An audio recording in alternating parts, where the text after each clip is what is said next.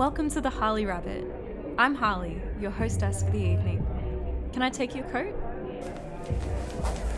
Thank you. Please follow me. Sit down, please.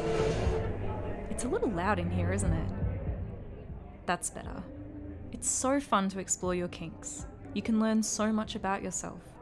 And that's why Slade and I built this place. It's kind of like a virtual secret cinema, where you get to experience all kinds of BDSM fantasies, all from the privacy of your own headphones. So let's talk about you. What fantasies would you like to experience here? Many of our members don't know what they like yet, and they use our fantasies to learn about what works for them. Other members come here to experience something they probably wouldn't want to happen in real life, like an abduction fantasy, for example. If I have piqued your curiosity, then please pay us a visit. You can listen to some of our fantasies for free, or you can use the code INTOIT at the checkout and get 25% off any paid fantasy of your choice. Find us at harleyrabbit.com, and let's see where the rabbit hole takes you. Turns out I'm into it. I'm into it.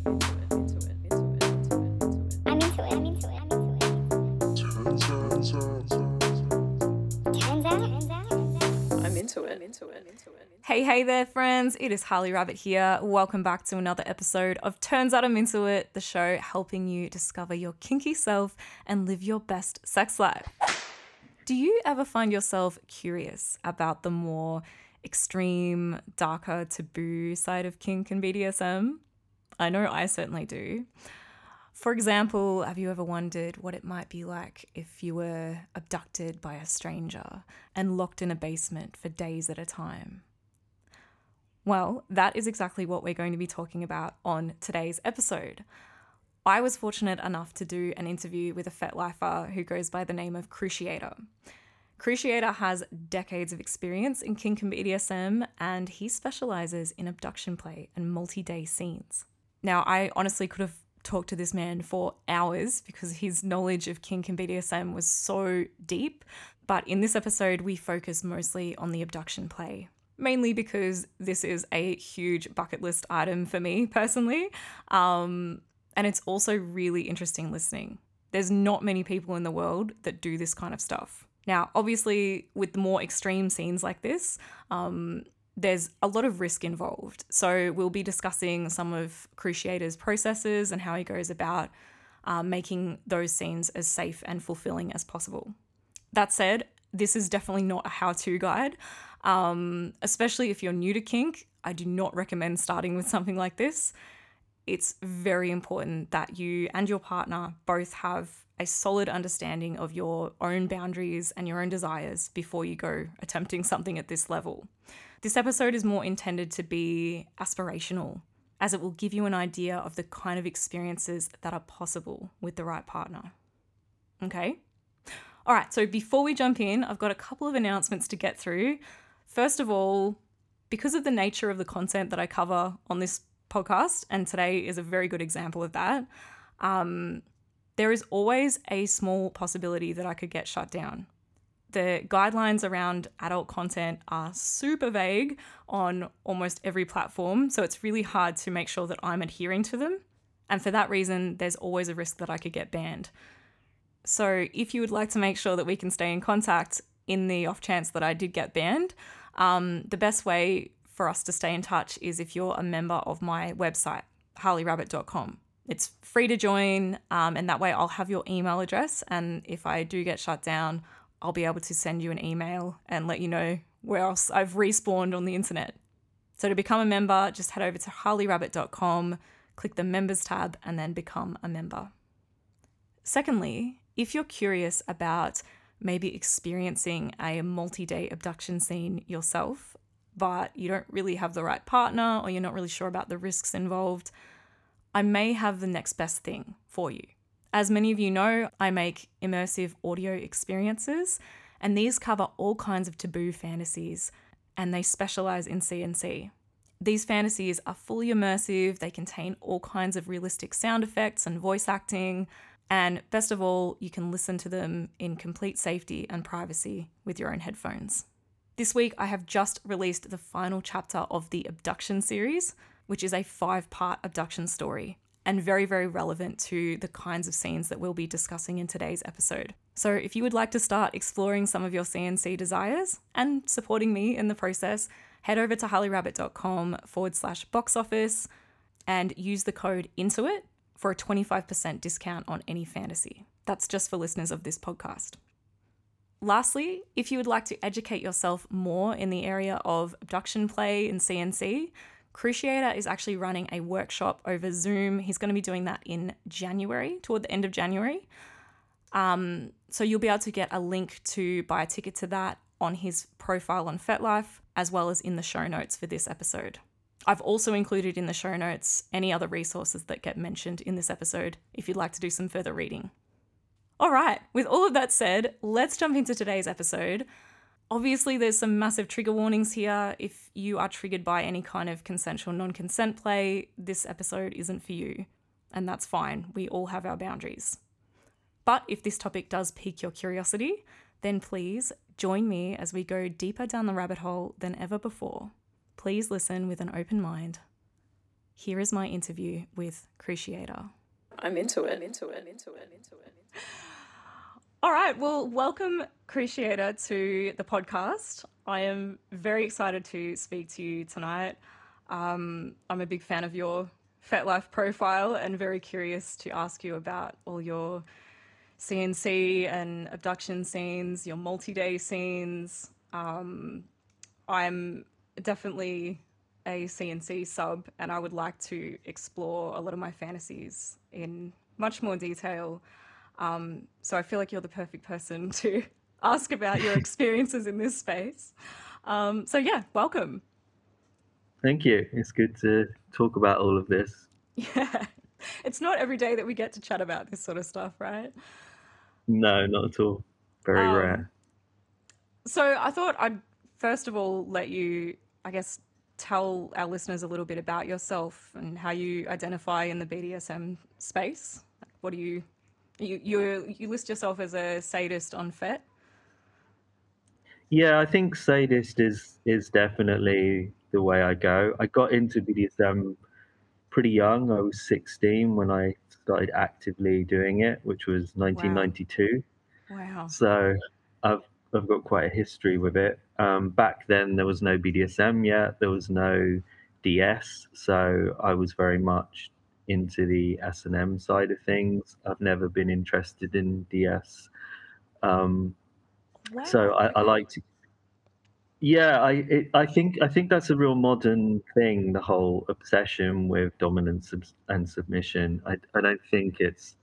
If you go back in the sort of history of the area, it wasn't really the focus. It was much more sadomasochism and the whole idea of those kinds of areas, and maybe a bit of master slave and that kind of stuff. But Yeah. the whole thing with DS, there's a complicated history with it. I'm very interested in the history of this whole area. So I've got my own kind of archive that I've collected over the years, and I'm very interested in how things evolved and changed and the influence of different countries and cultures, and how, for example, the US has had a big influence since the internet on Europe, and so that's kind of changed how a lot of people look at things, and I'm sure Australia as well. So yeah, absolutely. Well, I've learned something already. I mean, I had just assumed that DS was kind of there since the beginning, but obviously not. Yeah, I mean, well, in the 90s, you didn't hear DS and you didn't hear BDSM. Everyone used to just say SM or S&M. And then I guess it was sometime around the early 2000s you started to hear people talking more in terms of DS. I'm talking very specifically about the UK. This may not have been the case in other countries, Yeah. but in the UK that was very much how it was. And then things started to change, and I think that idea of DS being the default, which it seems to have become now, has been really a lot to do with Fat Life and the internet. So I think that's really been in the last 10 to 15 years, really. Wow, that is very interesting. I feel like I could do an entire podcast episode just on the history of BDSM and sadomasochism and all of that. You definitely should. Yeah, well, I might have to have you back because there's a few things I want to ask you about. Your profile is very interesting. But you've obviously been in the scene for quite some time. Your first experience was back when you were 16. Wow, that would have been a scary world to enter back then, without much experience in sex at all, to be thrown into this world. Was that difficult to navigate? I was kind of lucky with that because I knew I was interested in it, and I just by chance met an older mentor Right. who he happened to be part of the scene, and he was already active in going to fetish clubs like Torture Garden in London. Um, so essentially, I started going to a few fetish clubs, even at that age, which yes was technically underage, but Right. in those days people didn't really care Yep. about like checking people's IDs and stuff.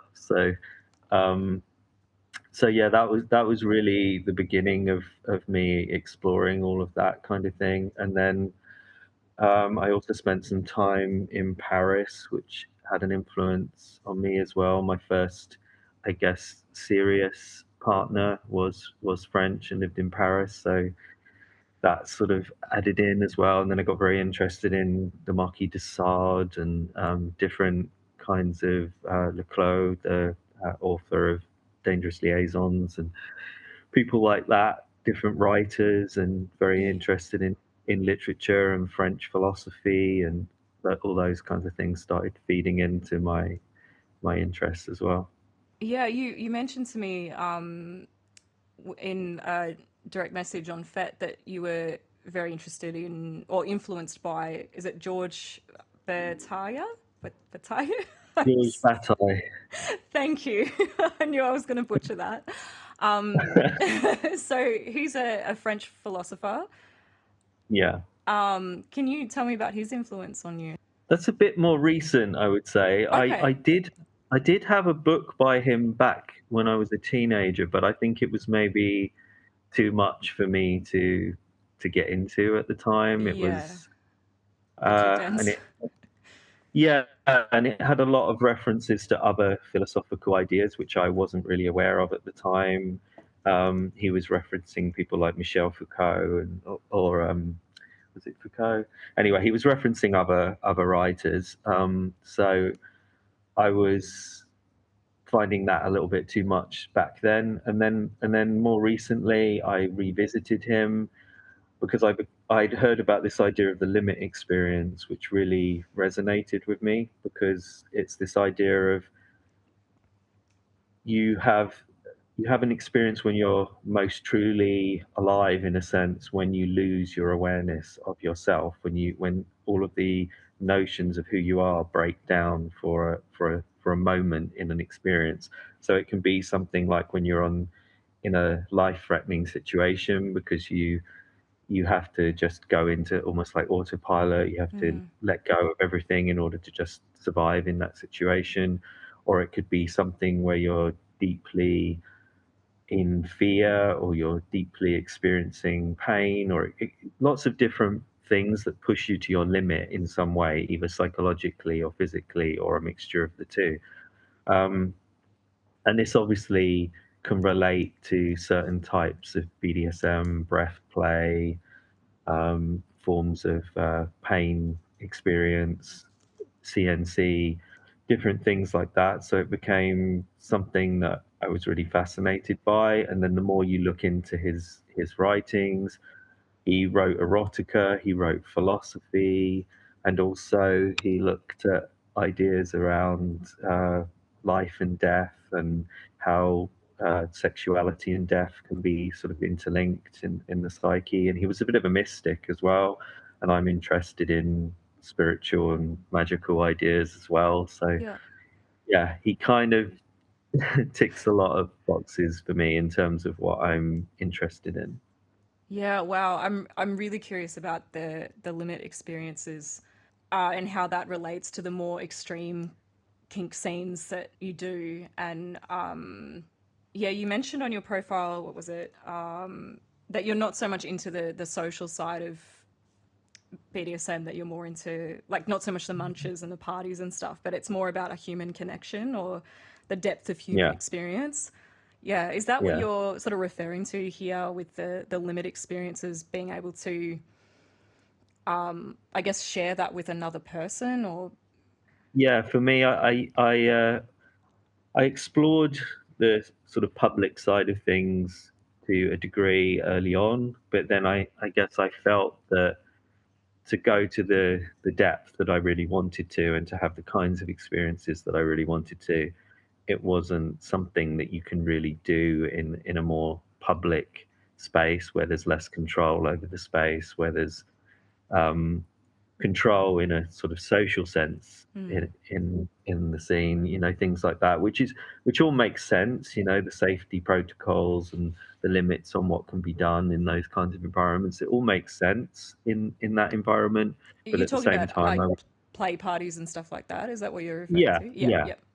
yeah. But I wanted something more in terms of my own experience, because for me it is much more.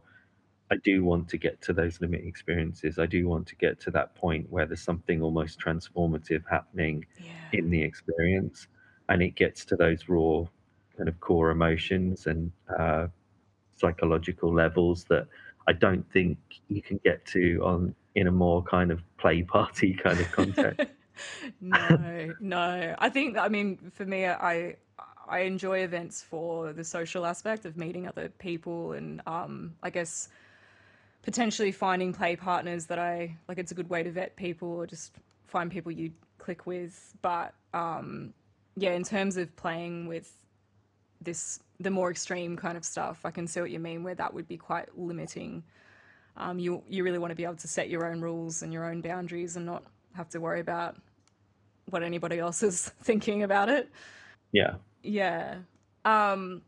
So I'm getting way ahead of myself, and I've got some questions in front of me. I want to go back to way back to the start. You mentioned in one of your writings, I think it was a rape and abduction writing, that you had some of these desires. Where you first noticed these desires back as early as kindergarten. Can you yeah, elaborate on that? Like what that was like? Like obviously this is before you have any understanding of sex or any of that. yeah, yeah. Yeah. Um, well, they are pretty much my first memories. I have a couple of Wow. other vague memories, but pretty much my first memories from it was a very unusual kindergarten for a few reasons. One of the reasons was the playground was on the roof, Okay. uh, and it had a kind of bars. It had like a fence around the obviously around the roof so that Yes. the kids didn't fall off, basically. Yep. Um, but they were kind of like bars, so it was basically like you were in a cage when you were Yeah. up there. Yeah. Um, then the other interesting thing was down in the basement, which was, I think, where some of the toilets were, or they had like baths or showers or something down there. My memory's pretty vague now, obviously. Um, but they had some stuff down there that we used to go down there for. Hmm. But there was also this large, what I think was probably, looking back, was probably a coal storage unit from the Oh. days when they used to use coal to heat heat places. Yep. By the time I was at the nursery, obviously they weren't using coal anymore, so it was now empty. So it was this big steel unit with Wow. a door on the front. So it Sounds was basically amazing. like a Yeah. cell. Yeah. Yeah. I can see where that might have sparked the imagination. Yeah, so my early thoughts or whatever, my kind of attraction to some of the other girls I remember, like in my class, Hmm. like in this nursery school, um, I would imagine kind of locking them in there and Yeah. keeping them in that unit, and would also kind of enjoy the aesthetic, I guess, of the bars and Yep. etc. on the roof. Yep. So I think some of those memories and some of those ideas definitely fed into ideas of captivity and bondage and things like that later on when I started to become more aware of sexuality or things like BDSM. Yeah, well, especially if you're saying these are some of your earliest memories, they're obviously important to you. They obviously meant something. Like when I think back, I've got some like I mean I can relate on some level to having those kinds of feelings when I was a very young child, when I was about 6 or 7, and not really understanding that they were the beginnings of erotic fantasies, but they made me feel different. There was something that really felt different about those memories to any other mundane daily life memories. For me, I remember seeing there was I don't know if you remember the film clip to Dr. Jones by Aqua, which was, I don't know, like early or Can't say I do, sorry. oh, that's all right. It's a silly pop film clip, and I actually watched it recently, and it was very different to what I remember. Or the part that I remember was only maybe a 3 second frame, but as a kid, I remember seeing the lead singer is like tied up on a pole, and that she's stuck on an island, and all the villagers there are going to take her and roast her over the fire, like she's their captive kind of thing. And that really, for some reason, stuck out in my brain as, oh, that feels good to watch that. Like, I mean, I was 6, I had no idea why, but yeah, it's crazy how early these things are within us. It makes me feel like this is something that we're on some level born with rather than learned, or it's not necessarily a result of something that's happened to us.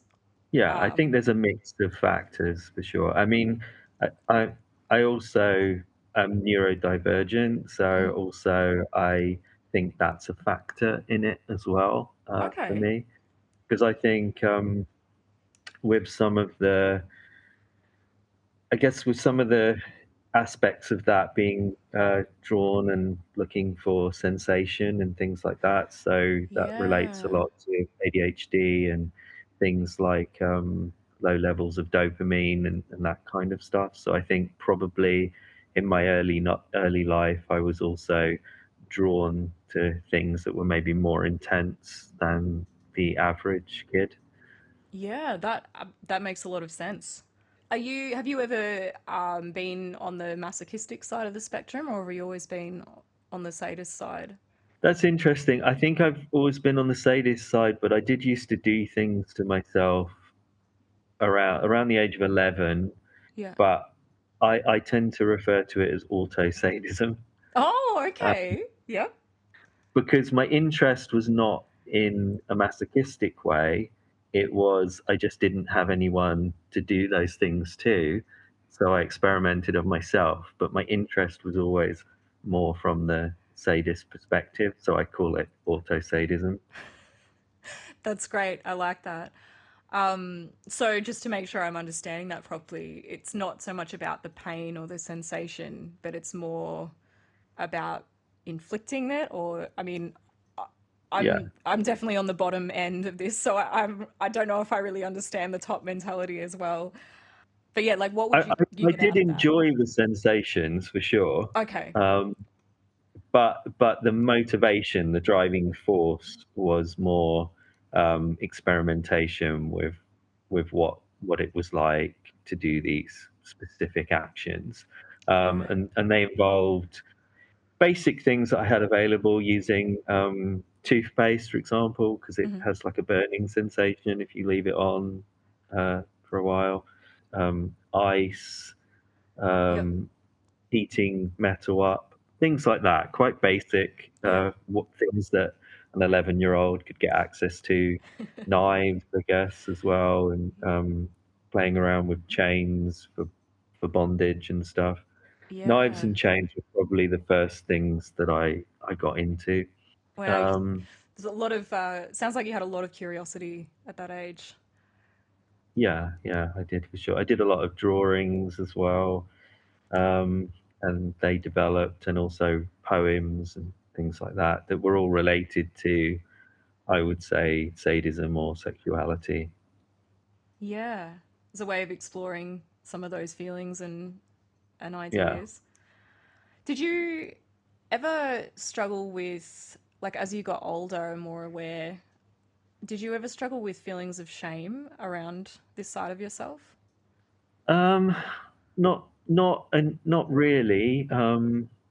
I wasn't raised in any kind of religious context, so I didn't have that Mm-hmm. uh, thing in there.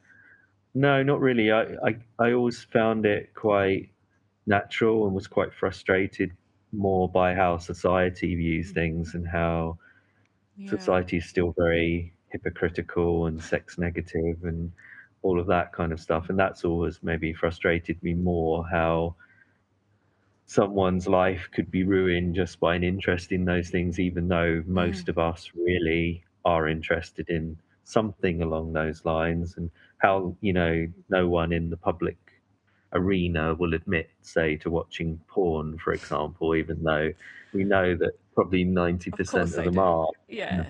Yeah, Yeah. but nobody will openly admit it or defend it in any way, which is Yeah. also frustrating, how no one will defend anything of a sexual nature.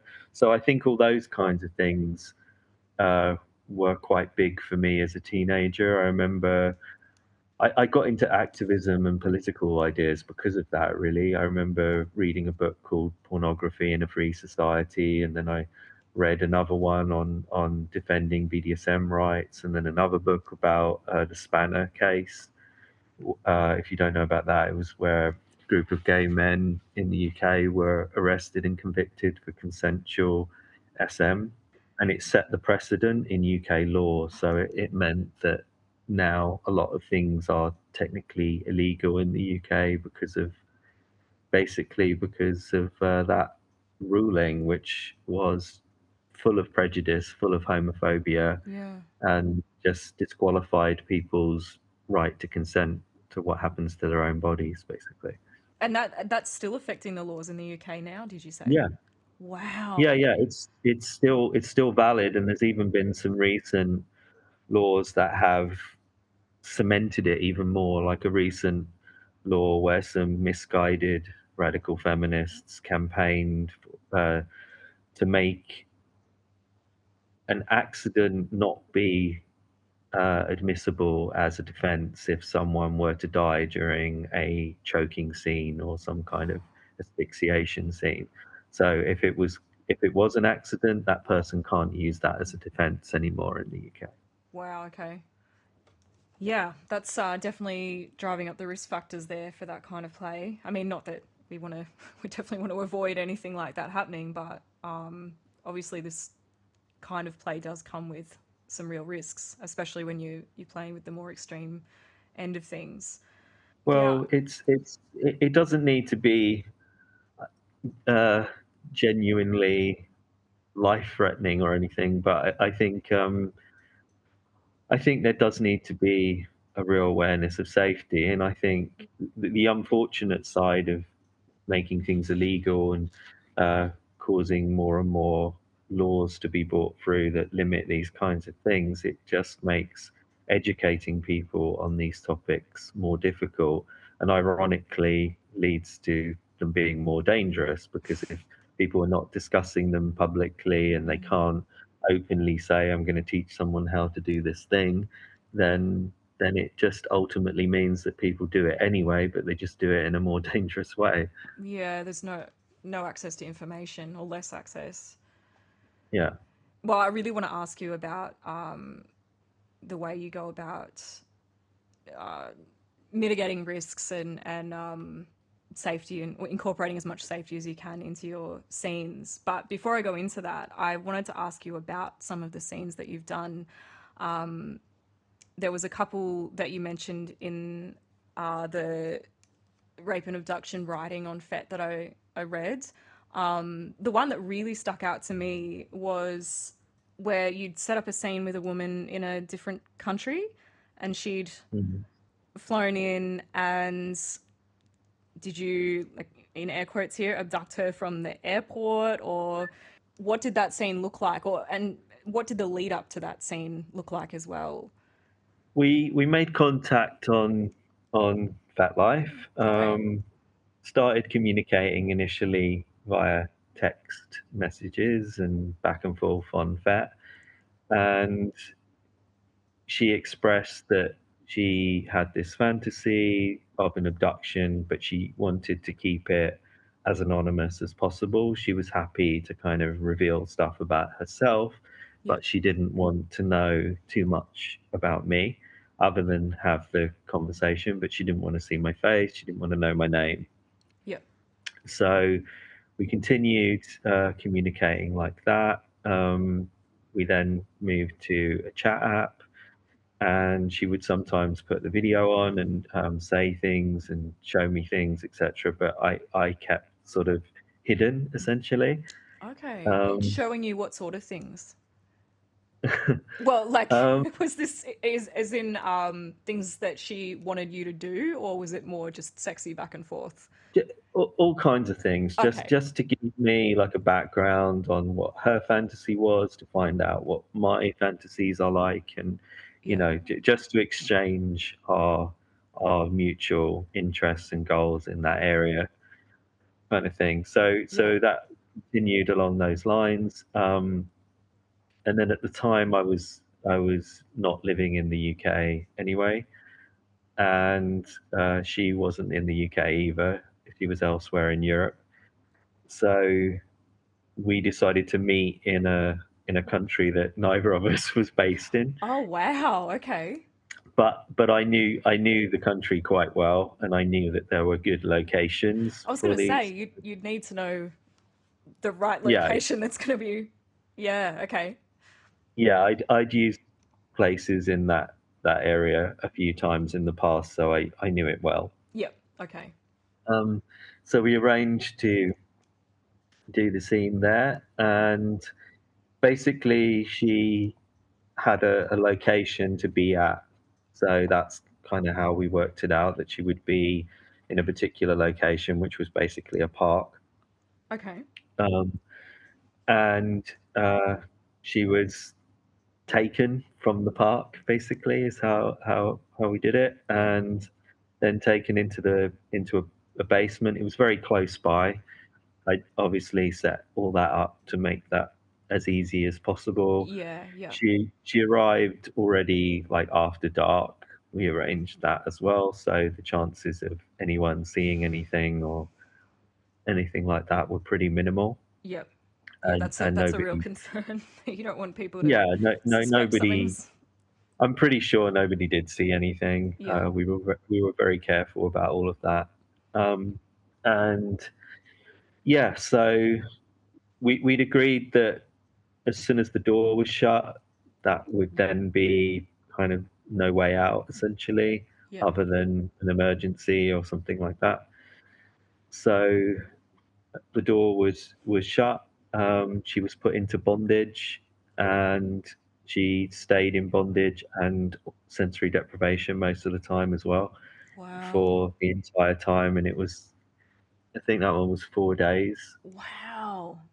Talking about like altered states, like I've never done anything even close to that long, and like I know just how much your consciousness sort of changes when you get, like, if I do an impact play scene or something, just purely from that experience, I feel really floaty and really definitely not myself. So I I'm really curious and fascinated by this idea of doing a scene that's over a few days where you could get really deep into a different headspace, I guess.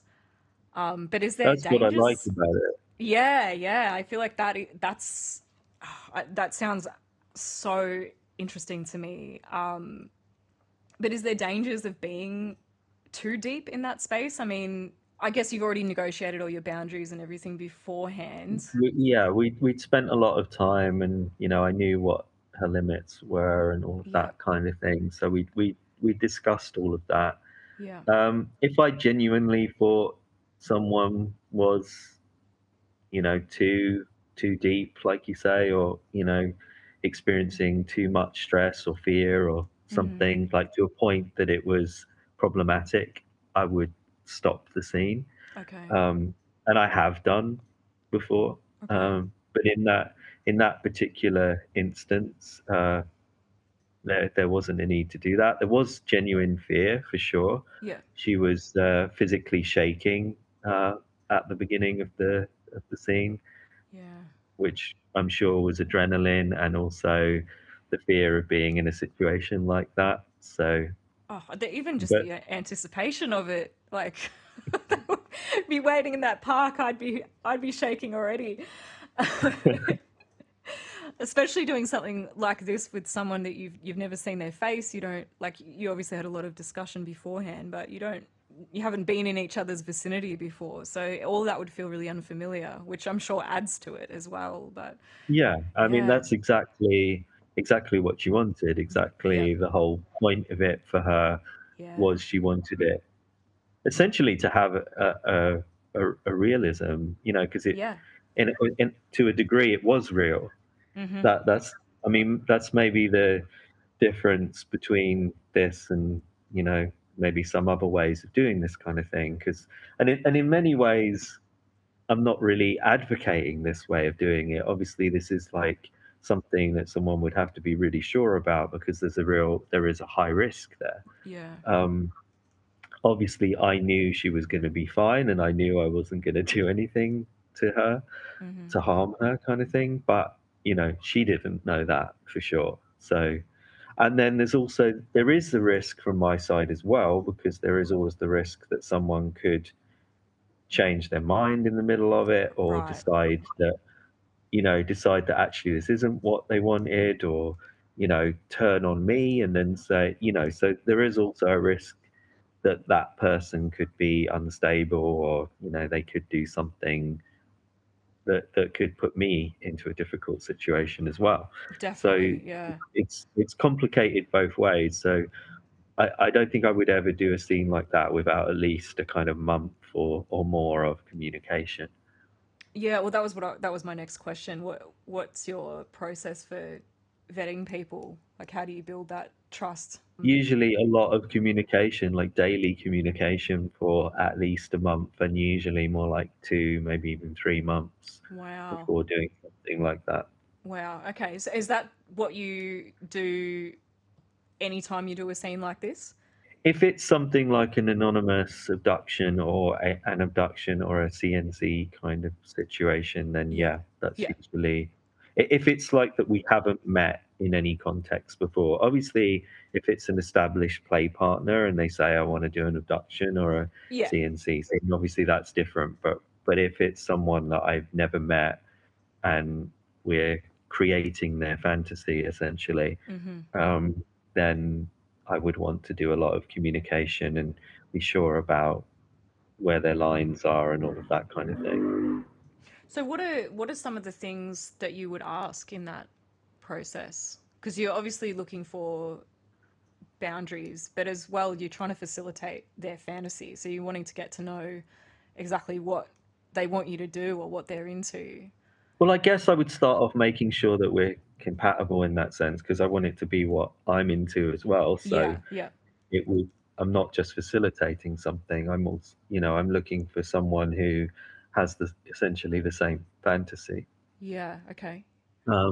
or as close as possible, with some movement. So So yeah, it would just be a conversation of limits and desires and all of those kinds of things. If I do think it's not like really clear with someone, then I will probably use a list, like a fetish list, where they write out what they like the idea of and what they don't like the idea Yeah, of, and yeah. Sort of things. prompt those Yeah, ideas. so Yeah, so then it's very clear for me. that's great. Any red flags that you can think of to look out for? Because I'm curious about finding a partner to do something like this with, but I've never been able to do it because it feels too risky for me. But I also feel this intense desire that I don't want to get to my deathbed and have never done it. Like it's one of those things I think I'll regret not doing, but wanting to do it as safely as possible. And I think one of the biggest risk factors is finding the right person, and not just risk factors, but whether it's a positive experience. Ultimately, you've got to find the right person to play with. So, is there any things to look out for, both for I'm not sure what term to use, the victim's point of view, like, or the Yeah. perpetrator's point of view.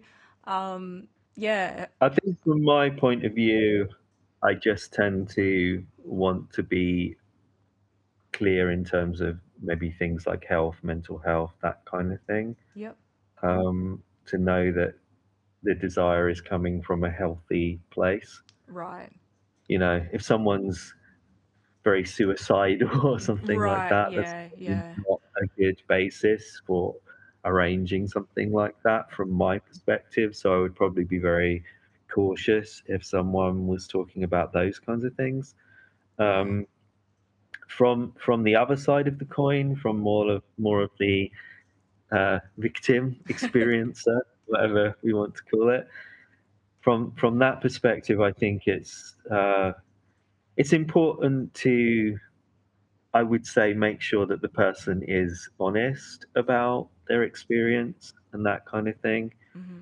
I think the most common thing, as someone who moderates a few groups related to rape play and abduction, etc., as well, Yeah, one of the things I notice a lot is people making claims about what they've done, but nothing to substantiate it. right, and okay, and that's I think something that people should definitely look out for. So you'll see these posts that come onto the group, like sort of personal yep, ad type things, and they say yes, and I've done hundreds of abductions or something, which okay, is obviously straight away a bit yeah, of a yeah, red flag. But they say things like that, and they have all this kind of talk in the message, and it's like even before I click on their profile, I know there's going to be nothing there. mm, You can just tell from this attitude of like overconfidence and over sort of arrogance about their abilities, and no concern for sort of safety or the practicalities of the details of doing something like that, that they're just they're just fantasizing. They don't right, really have that experience or knowledge. And as soon as you so if you look on a profile and there's nothing there, um, I don't believe that someone who's been doing these kind of things for years would have no images oh, related to absolutely, it, yeah, and no content related to it that they've created at all. So to me, that's a big red flag. And if someone's thought a lot about what they're doing, they probably would have written about it, thought about it, put some of that on there. So I yeah, think I think the profile speaks a lot about whether someone actually has the knowledge and the experience to see something like that through. And I think also a good thing to vet someone with is to ask, details in terms of how they would do things. Because, for example, a thing that a lot of people overlook, especially with a multiple day scenario, mm. um, what about brushing teeth or going to the toilet This is or absolutely what eating? I was going to ask you about next. Yeah. What do you do Um, about that? Yeah. well, that has to be sort of factored in, and it can be made a fun part of the scene, really, because it can be. I mean, I've done sort of cleaning someone, for example, like kind of hosing them down. So Mm. it can be done in a way that's still in keeping with the scenario, or making them use a bucket or something Mm-hmm, mm-hmm. if the person likes a bit of humiliation or degradation or something like that. So there are ways to factor those things in, but I think the people who haven't really ever done a scene like that, they probably won't even think about No, those kinds of details. because that's not Uh, part of the fantasy. It's the exactly, reality. exactly. Yeah, So the yeah. difference between a fantasist and a realist, I guess, is what is one of the biggest ways to vet people. Um, so, yeah. Yeah, that's some great advice there. it made me think about, so some people that who might be really curious about like starting this kind of thing, starting to explore the abduction stuff, but they might not have any experience yet. What advice would you have for those people to get started? Like how do you dip your toe in the water for this kind of thing? I think it's important to just think about what it is that they want, really, and sort of go from there. Because I think sometimes people are not really that sure what it is that they're looking for Right. in in that kind of situation, and then that's when they can maybe be led towards doing a scene that they don't really want to do, or that is more someone else's agenda. Mm. And then that's when it can maybe be unsatisfying for them if it's not really what they had in mind. So I think thinking clearly about that, because I did do probably one of the most unusual scenes I did was with a girl who was a virgin who never had any sexual experience whatsoever because of her religious background. Wow. But Yeah, yeah. I think this was in your writing as well. Like, please yeah, elaborate. Yeah. yeah. So she basically decided not to have any kind of sexual experience because of her religion, and she'd uh, stayed focused on that for a long time, but basically reached a point where I wouldn't say she abandoned the religion. She sort of still had a lot of, I guess you would say, respect for it, etc. But she also wanted to experience these fantasies. Yeah. So again, we discussed a lot for a long time beforehand, and I was very careful to try and find a way to do it that maybe would be consistent with someone who had no previous experience. You know, not going too far, Yeah. too extreme, Yeah, that's a tricky one. but also being in line with the fantasy that she wanted, and having those safety factors involved, and also I guess that thing of intuition, trusting your intuition with people as well to some Yeah. degree. Yeah. There should be those other factors there as well, but I think usually you get a sense of someone quite quite quickly, and it's probably a good idea to trust that as well as those other factors being there. You know, it's probably making a list of factors like their previous experience, whether they are aware of details, whether they're aware of safety, Yeah. how they are as a person, whether they're convincing that they can pull something like that off in terms of their creativity and their skill set, etc. Yeah. So So definitely like a mix of all of those things, but also trusting your gut when you're with yeah. someone. Yeah. Yeah. Look. So with her, we met beforehand with the girl with no experience. We met Okay. beforehand, which Yeah. I don't normally do in Okay. a CNC scene Yeah. or an abduction scene. We don't usually meet before because that wouldn't be. But in her context, because of that, Yeah. the fact that she had no previous experience, it seemed a Wow. good way to do things. And in some ways, I think it added to it because I remember, like afterwards, after we did the scene, one of the things she commented was it was like a complete persona shift. And I think that was one of the most exciting things about it for her. Oh, after That, meeting you, that you yeah, felt like a different person. Yeah, interesting. yeah. Okay. So she almost became like overly comfortable, maybe, and and that sort of added to the whole thing when the scene actually did start. So um, she sort of froze a bit, Mm. which she didn't want to do. She had planned to sort of fight back. Yeah, um, yeah. Well, I was gonna say, like, is that ever a problem? Because sometimes when I play a bit more in this space, like, I don't feel like I can fully let myself go and really fight because I don't want to win. Like, I don't want to make it too difficult, you know? Like, has that ever been a problem, um, Although I you, am trained in mixed martial I arts, was so just that remembering that note on your profile. Yeah, it's probably fine. um, but I usually use methods. I'm not going to talk about those in detail Okay. because might spoil things. Okay. But, but I have sort of methods for um, limiting someone's ability to do that. Let's put it that way. Okay. But the fighting back, no, I haven't had a problem with it. Usually, people they do tend to freeze up more than they expect to. I guess is in Oh my experience. wow. Wow, that's yeah, surprising. But I guess that is a common fear response when you don't know how you're going to react, I'm sure, in that kind of situation. Yeah, Um, it seems to be an almost natural thing in my. I mean, there's been some fighting back, and I've definitely sustained a few minor injuries, but, as long as they're but minor, then nothing it'll just add to it. nothing too problematic.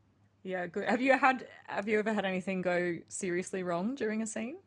Not no no. Luckily, I've been fine with that kind of thing. I have also written, if people are interested in that, there's a extreme scene protocol that I'll I've I'll link on that my in the profile, show notes. Yeah, that's a good one. Yep.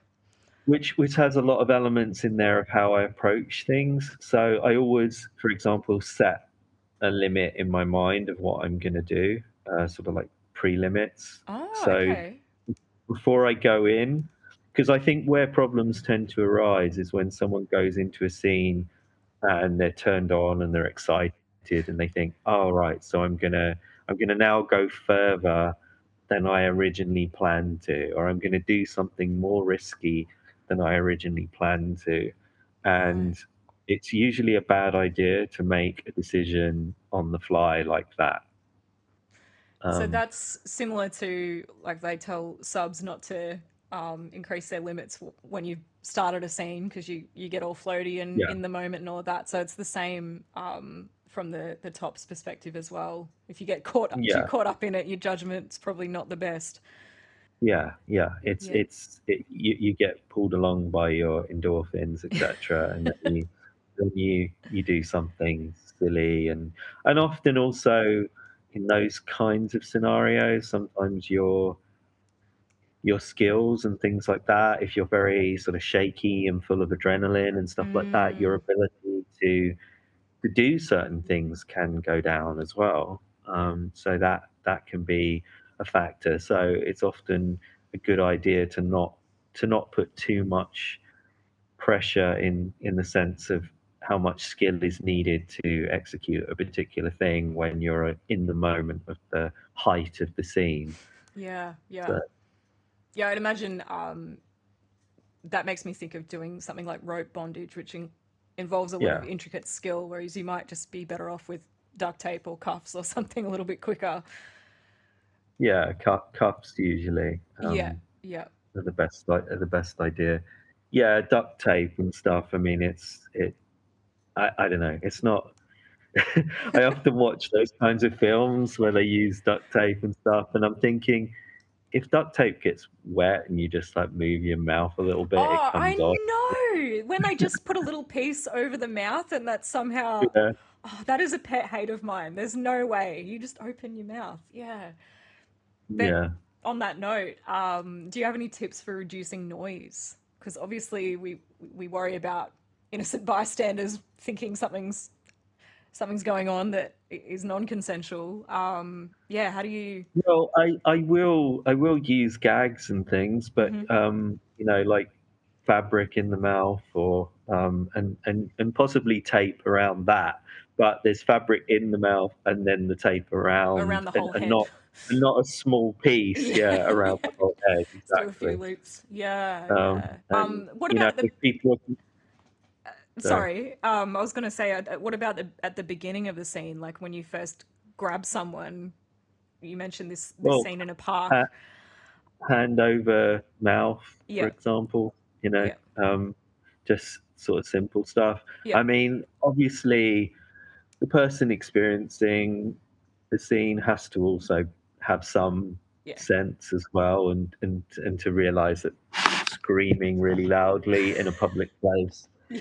is not a good idea. Maybe once you're in the spaces that I use, usually they are pretty soundproof, so those kind of places are fine for screaming and things like that once the person's in there. But obviously in public, the person has got to Yeah. have some common sense as well Yeah, that at makes the sense. at the beginning part. I'm curious about the spaces that you do use. Are these like what kind of locations? How do you know it's soundproof, or is it maybe in the middle of nowhere, or is it a particular type of building, or what kind of It's places are usually basements, right? or I have used abandoned buildings, Yeah, nice. warehouses. I've used all kinds of spaces. Well, I used to live in Eastern Europe, so there were a lot of like old Soviet Oh, buildings and empty kind of derelict buildings and all kinds of spaces like that that can be accessed fairly easily or cheaply. And yeah, I had access to a place that was in the middle of the woods and things like that. But generally, I've used a place in a city. But well, I've tested them in terms of sound. There's one basement that I've used a few times. It's like a kind of old stone cellar. I think it's medieval, yep. and I've literally put really loud music on or got someone to go outside, and then I've shouted as loudly as I possibly can and seen if they can hear it from outside. And Yeah, I know that, and you can't basically. So I know that that space is pretty fine. So that's great. I feel like that doing that bit of prep work would help you relax into that role during the scene if you're not having to worry about the neighbors might hear this or are we being too loud or whatever. You can just be like, no, I'm confident no one's going to hear whatever we do in here. yeah, I've used the same spaces sort of repeatedly. There's probably like 5 or 6 spaces I know are ideal, and Yep. so I've used them repeatedly because I've been doing this for years. So Yep. over the years, I've found spaces that are sort of ideal. So with a situation an anonymous abduction type scene, I wouldn't just use a random place that I'd never been to, because it could be completely inappropriate for that Yeah. scene. And yeah. Yeah, no, that's very true. I can't believe it's almost been an hour already. So I just wanted to quickly ask you before we wrap up about your negotiation word you've talked about. So a lot of our listeners will be very familiar with safe words and the traffic light system, but how does the negotiation word differ from a safe word? Well, yeah, I invented the negotiation word because a lot of the people I'd communicated with who were interested in abductions and CNC scenes didn't like the idea of a standard safe word, either because they felt they would use it too quickly, Mm-hmm. or they just felt that it would take away the sense of being not being in control, or Yeah. that kind of thing. So they didn't want a standard safe word, but weren't comfortable with the idea of it being like completely without a safe word, although some people are fine with that. And I think as long as the person's fully aware and is okay with that, then I think that can be fine too. As long as Okay. the person, as long as the top is fully experienced and knows what they're doing and can Yeah, that see takes a if, lot of trust. yeah, yeah. But Yeah. some people that's what they want, and I'm not Oh, gonna, sorry. Sorry, that was my phone going off. and I'm not going to invalidate someone if that's what they want.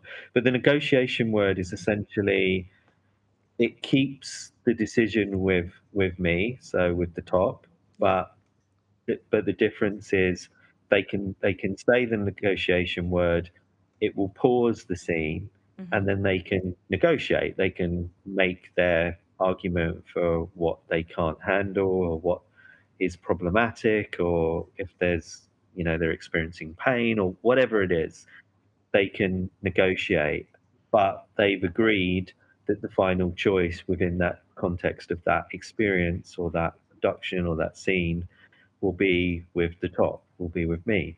So it's a different approach because they know that ultimately, if I decide that their argument is not valid, then it could have detrimental outcomes in terms of the, Ah, yeah.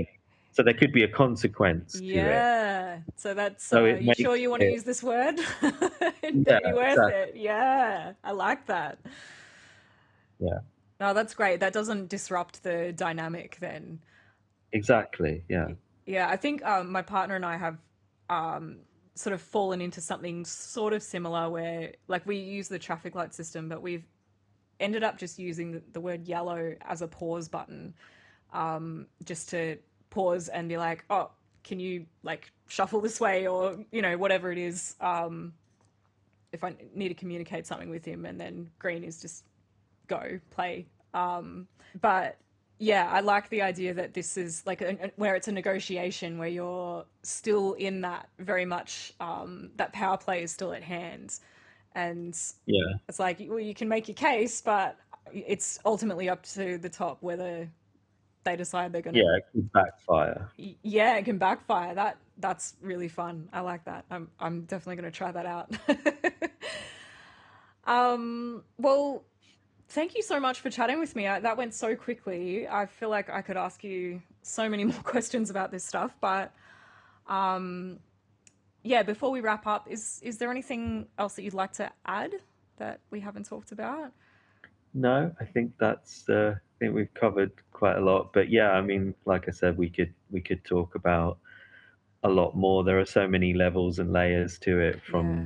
from the approaches to sadism to CNC to even the differences with CNC and rape play or abduction play and all these kinds of things as well. But yeah, there's a lot to cover in this area. Is that, you've sparked my curiosity there? The differences between CNC and rape play. Is that a short answer, or is that opening up Pandora's box? It's opening up Pandora's Okay. box a bit. All right. But I'll say that CNCs are sort of, well, traditionally it was more something to do with master-slave dynamics rather than a synonym for rape play. But it's become a kind of umbrella for different approaches to the idea of non-consent. So that could be, it was historically a little bit like total power exchange. So it could be seen in that kind of sense that, or free use, as I know you're interested in that kind of idea as well, could also come under CNC, but it wouldn't be considered rape play, for example. Right, rape So play is quite specific. Yeah. yeah, I so think so it's a broader term. yeah, that makes sense. That definitely makes sense to me, because there's the like sleep play and blackmail and all sorts of stuff that you can incorporate into the Yeah, CNC category. I think I've been using CNC kind of synonymously with rape play, just because the word rape has a lot of connotations to it, and I know it's very uncomfortable for some people to hear that word. So I generally prefer to use CNC, where it's very clear that I'm talking about a consensual experience. But it's also not as specific, and I think there is value in saying what you're talking about. Like, you are talking about simulating rape, so it is good to use the right term for that. yeah, and I think that's what a lot of people's fantasy is based on. Yeah. So and I don't feel personally that it is problematic when we're talking about fantasy because I've always kind of thought about that whole idea because I remember there was a lot of criticism like, oh well, if you're a guy and you have fantasies of doing rape, then you must really want to do that in reality. And that sort of logic seems to make sense on the surface. I heard it a lot from radical feminists, Mm. um, and I took it on at one point and did think, oh, there's some validity to this. But then at one point, I realized that if you apply that same logic consistently, you would have to say that therefore then means that a woman who fantasizes about rape actually really wants to be raped. Right. So if you extend the logic consistently to men and women, then suddenly you're actually advocating that women really want to be raped. So, which is Oh, I like ironic that. because Yeah. it's an argument that the radical feminists are making, but of course, they're only applying it to To one one side side. of the equation. But so to me, fantasy and reality are very distinct things. And I think it's completely okay to fantasize about the darkest things that are out in the world because they're a way of working with them. It's a Mm, way of exploring the shadow side of who we are. It can actually be a very cathartic, spiritual, transformative thing. And I think it's really important to emphasize that and to not kind of confuse the domain of fantasy and play and exploration with things that are actually very harmful and abusive because these things are actually the opposite of that. They can be very life affirming, mm, transformative, and full of erotic potential. So, absolutely. Oh, that was a wonderful note to end on. I'm glad I I asked that last question. Thank you so much for having this chat with me today and for giving me your time. Before we wrap up, you mentioned that you're running a Zoom class for CNC play. I If am, I got that yes. right? Yeah. So can Rape, you play, and for abduction. rape play and abduction? Excellent. Um, can you tell us where we can get involved in that, where people can sign up for it? There's a link on my FetLife profile. I've just launched it, and I'll be posting it on a few different groups on FetLife. And there's a link to Eventbrite where they can sign up for it. You could maybe put that in the notes. Yeah, absolutely will. Um, Yep. and yeah, I'm going to be covering all the practical aspects of it and also the safety side of it, and also a lot of the approaches that I've used in terms of finding partners and all that kind of thing from both sides, like some of the things we covered in this Yeah. conversation. So I think it should be helpful for people. Oh, that sounds fantastic. It sounds like an excellent resource. As you were saying, like the lack of education in this space is dangerous, and if people are going to do it, like we're going to do it anyway. So if we can get access to better information and better practices, then that makes everyone a lot safer and a much more enjoyable experience. So that sounds excellent. Great. All right.